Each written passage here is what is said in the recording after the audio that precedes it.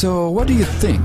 Is a follower of Jesus Christ supposed to use his mind or just listen to his heart?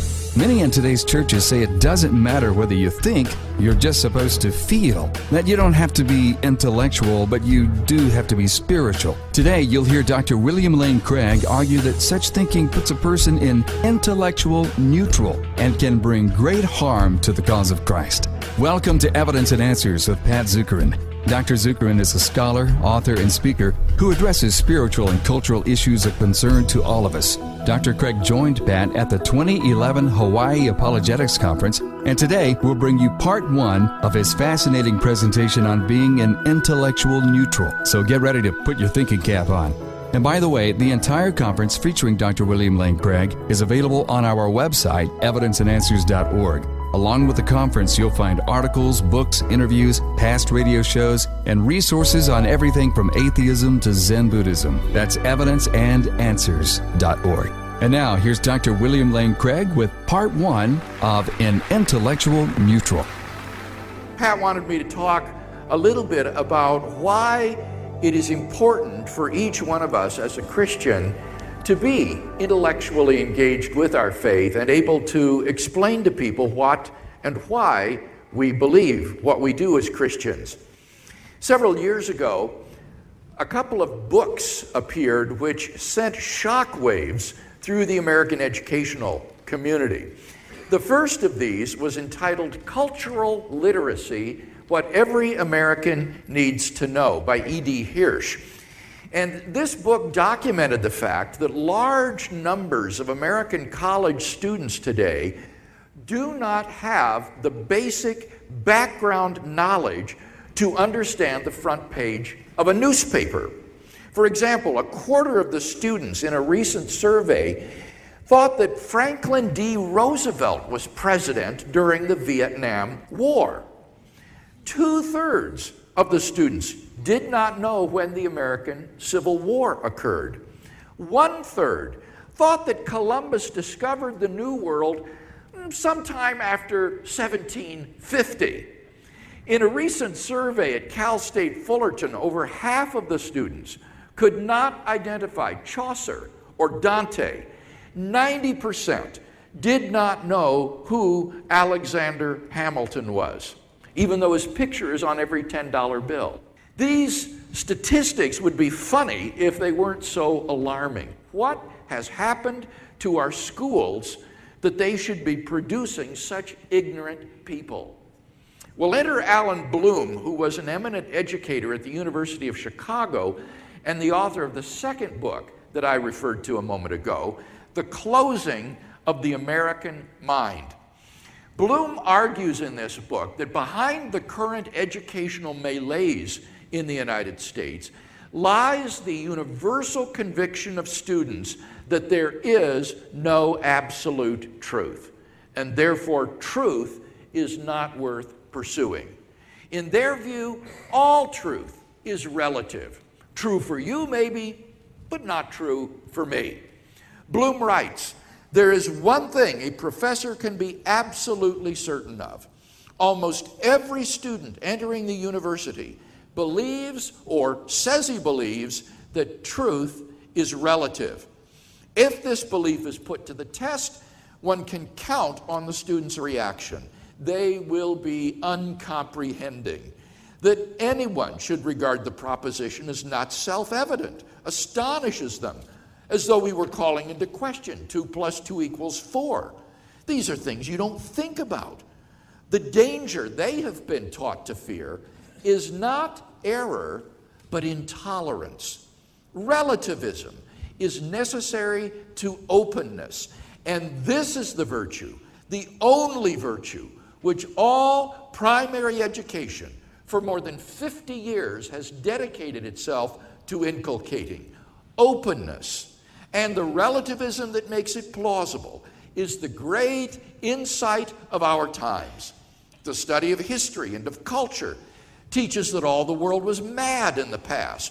Men always thought they were right, and that led to wars, persecutions, slavery, xenophobia, racism, and chauvinism.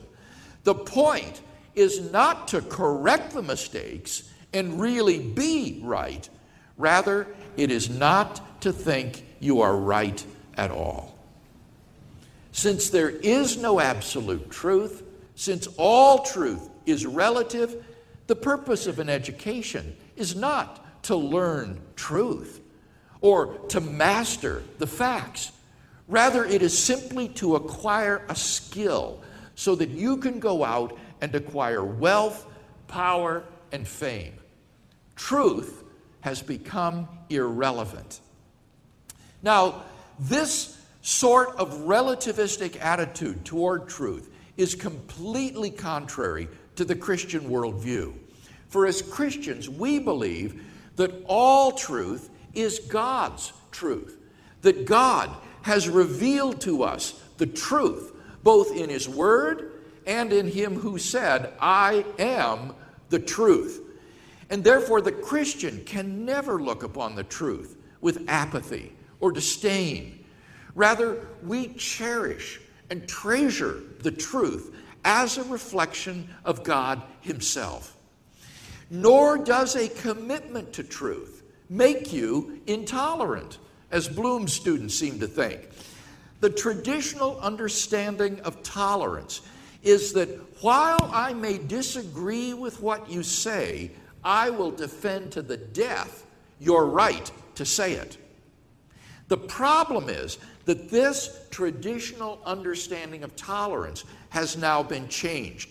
Today, tolerance means I dare not disagree with what you say, lest I be branded intolerant and bigoted for having dared to do so. But when you think about it, this new understanding of tolerance is logically incoherent. Just think about it for a moment. If you tolerate a view, then that entails, the very concept of tolerance entails, that you do not believe the view that you tolerate. Right? Otherwise you wouldn't tolerate it, you would believe in it. So the very concept of tolerance implies that you think that the tolerated view is false. So the very concept of tolerance implies a commitment to truth. As Christians, we are committed to both truth and tolerance. For we believe in Him who said, not only I am the truth, but also love your enemies. The correct basis for tolerance is not relativism, but love. Now, at the time that these two books were released, I was teaching in the religious studies department of a Christian college. And I began to wonder, how much have Christian students been infected by the attitudes that Bloom described? How would my own students fare on one of E.D. Hirsch's cultural literacy tests? Well, how would they, I thought? Why not give them a quiz? And so I did.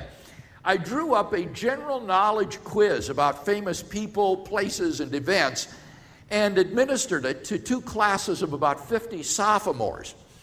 And what I found was that although they did better than the general student population, nevertheless, there were sizable portions of the group that could not identify, even with a phrase, various famous individuals and events. For example, 49% of my students could not identify Leo Tolstoy, the author of perhaps the world's greatest novel, War and Peace. To my surprise, 16% of the students could not identify Winston Churchill. One student said that he was one of the founding fathers of America. Another one identified him as a great revival preacher from a few hundred years ago. 22% could not identify Afghanistan. 20% did not know where the Amazon River is. Imagine.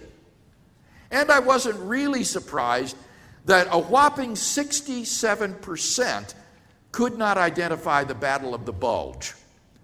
Several of them identified it as a dieter's problem.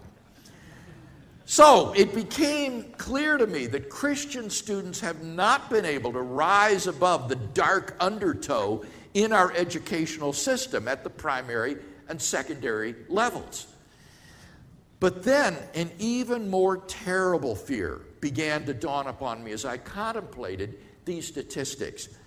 If Christian students are this ignorant of the general facts of history and geography, then the chances are that they and Christians in general are equally ignorant or even more ignorant of the facts of our own Christian heritage and doctrine. Our culture in general has sunk to a level of biblical and theological illiteracy. A great many, if not most people, cannot even name the four Gospels. In one recent survey, one person identified them as Matthew, Mark, and Luther. In another survey, Joan of Arc was identified by various people as Noah's wife. And I suspected that the Christian church is probably caught somewhere a little higher up in this same downward spiral. Charles Malik, in his inaugural address at the dedication of the Billy Graham Center in Wheaton, Illinois, emphasized that as Christians, we face two tasks in our evangelism: winning the soul and winning the mind. That is to say, not only converting people spiritually, but converting them intellectually as well. And the church, he warned, is lagging dangerously behind with respect to that second task. Mark his words well. Malik said, "I must be frank with you.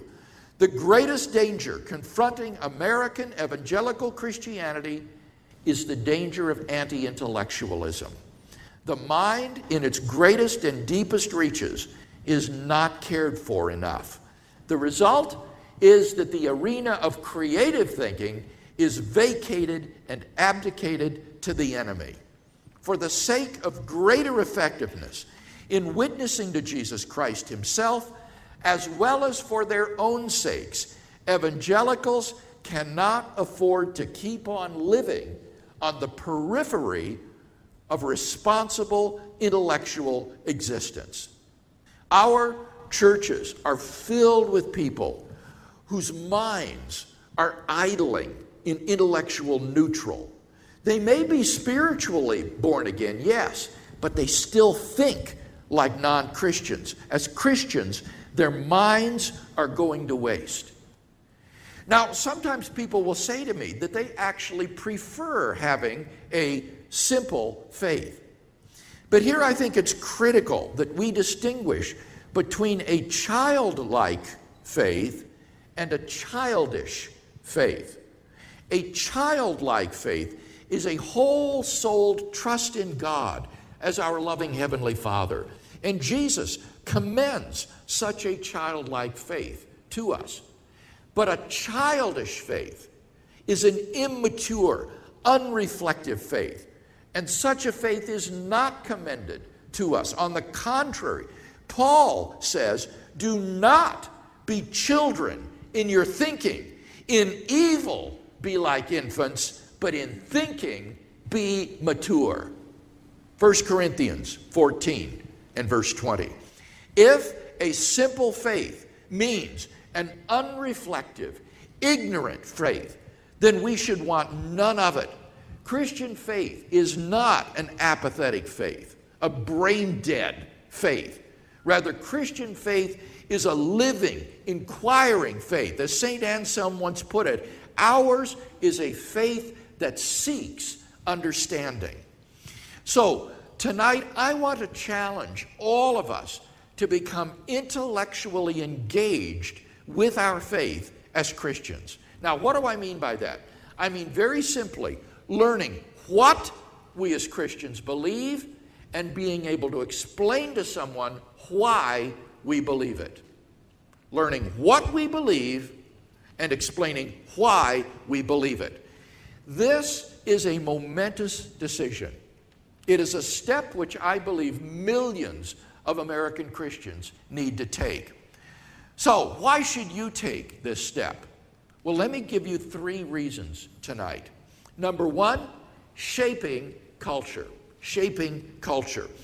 We've all heard of the so-called culture war, which is going on in American society today. Now, some people may not like this sort of militaristic metaphor, but the fact is that a tremendous struggle for the soul of America is going on right now. And this struggle is not just political. There is a religious or spiritual dimension to this struggle as well. Secularists are bent on eliminating religion from the public square in American society. And the recent move by the state legislature here in Hawaii to eliminate prayer from the beginning of its sessions is simply one small symptom of this secularism. The so-called new atheists, such as Richard Dawkins, Sam Harris, or Christopher Hitchens, want to go even further. They want nothing less than to exterminate entirely religion from American society. American culture has already become post-Christian.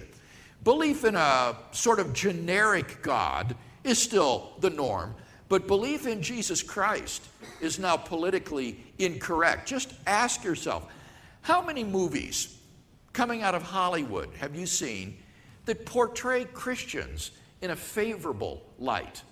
How many times instead do we see Christians portrayed as shallow, bigoted, villainous hypocrites? What's the public perception of Bible-believing Christians in American culture today? Well, I want you to take a look at this cartoon. I hope this cartoon makes you angry as you look at it. It depicts so well the perception of Christians, not just Baptists, but any Bible-believing Christian in American society today. Goofy-looking doofuses to be gawked at by ordinary people. But notice, they're also dangerous. The sign says, caution. They mustn't be allowed positions of influence in society. Maybe that's why they even need to be penned up. So, why should we care about what our culture thinks of us as Christians? Why can't we be just faithful followers of Christ in a dark and dying culture? Why not just preach the gospel to a dying world? Well, the answer is because the gospel is never heard in isolation. It is always heard against the backdrop of the culture in which a person was born and raised. A person who has been raised in a culture which is sympathetic to the Christian world and life view will be open to the gospel in a way that a person who is raised in a secular culture will not. For a thoroughly secularized person, you may as well tell him to believe in the tooth fairy or in Santa Claus as in Jesus Christ. It will appear that absurd to him. And what awaits us in the United States if our slide into secularism continues is already evident in Europe. Evangelism is immeasurably more difficult in Europe than in the United States.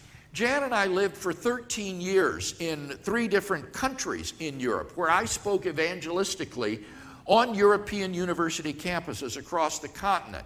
And I can personally testify to how hard the ground is. It's difficult for the gospel even to get a hearing because the general cultural perception is that Christianity is absurd. It's a fairy tale. It's been tried and found wanting.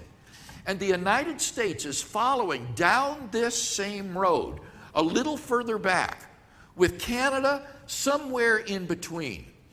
If the gospel is to be heard as a viable option for thinking men and women today, then it is vital that we as Christians try to shape American culture in such a way that Christian belief is still an intellectually reasonable thing to embrace.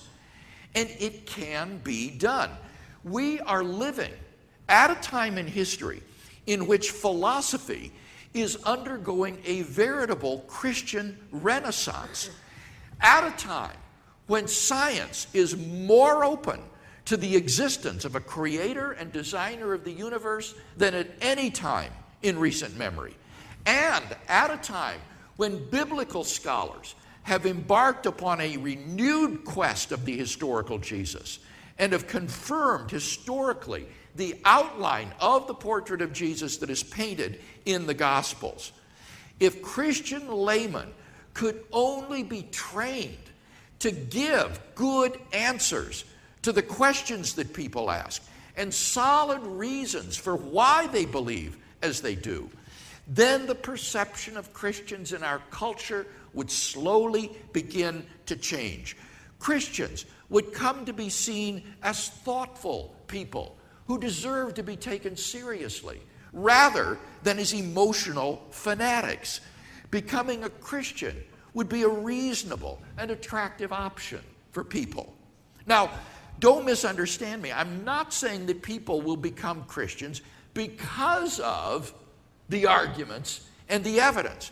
Rather, what I'm saying is that the arguments and the evidence can help to shape a cultural environment in which Christian belief is still a reasonable thing to embrace. They create an environment in which people will be open to the gospel when they do hear it. So, being intellectually engaged as Christians is a vital way of being salt and light in American society today. Number two, strengthening believers. Strengthening believers. The personal benefits of being intellectually engaged with your faith are huge. Let me just mention 3 ways in which it will strengthen you as a Christian. First of all, knowing what you believe and why you believe as you do will make you more confident in sharing your faith with others. I see this happen all the time on university campuses where we hold a debate.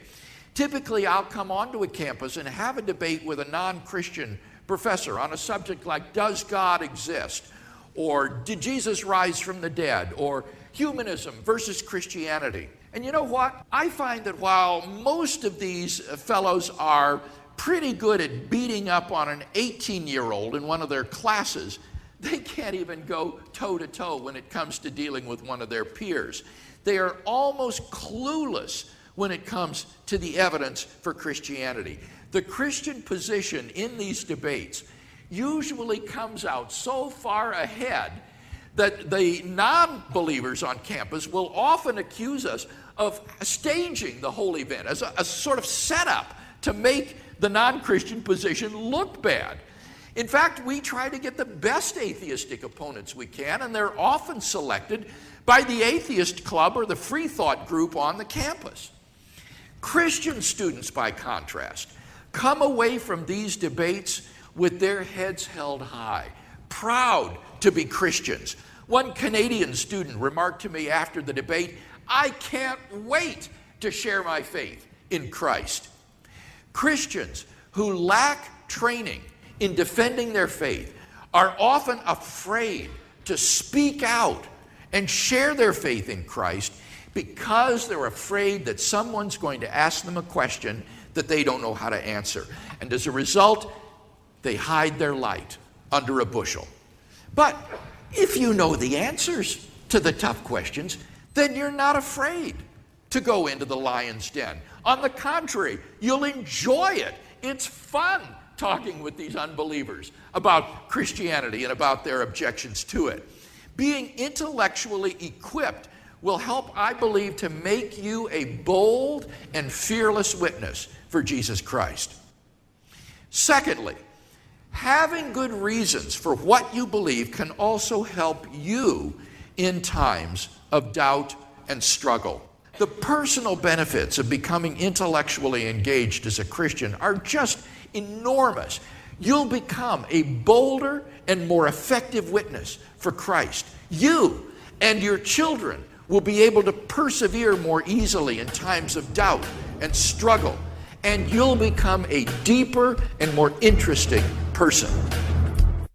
Well, that's all the time we have for today, but we'll pick it up right there next time on Evidence and Answers with Pat Zukeran as Dr. William Lane Craig continues speaking on being an intellectual neutral on Evidence and Answers with Pat Zukeran.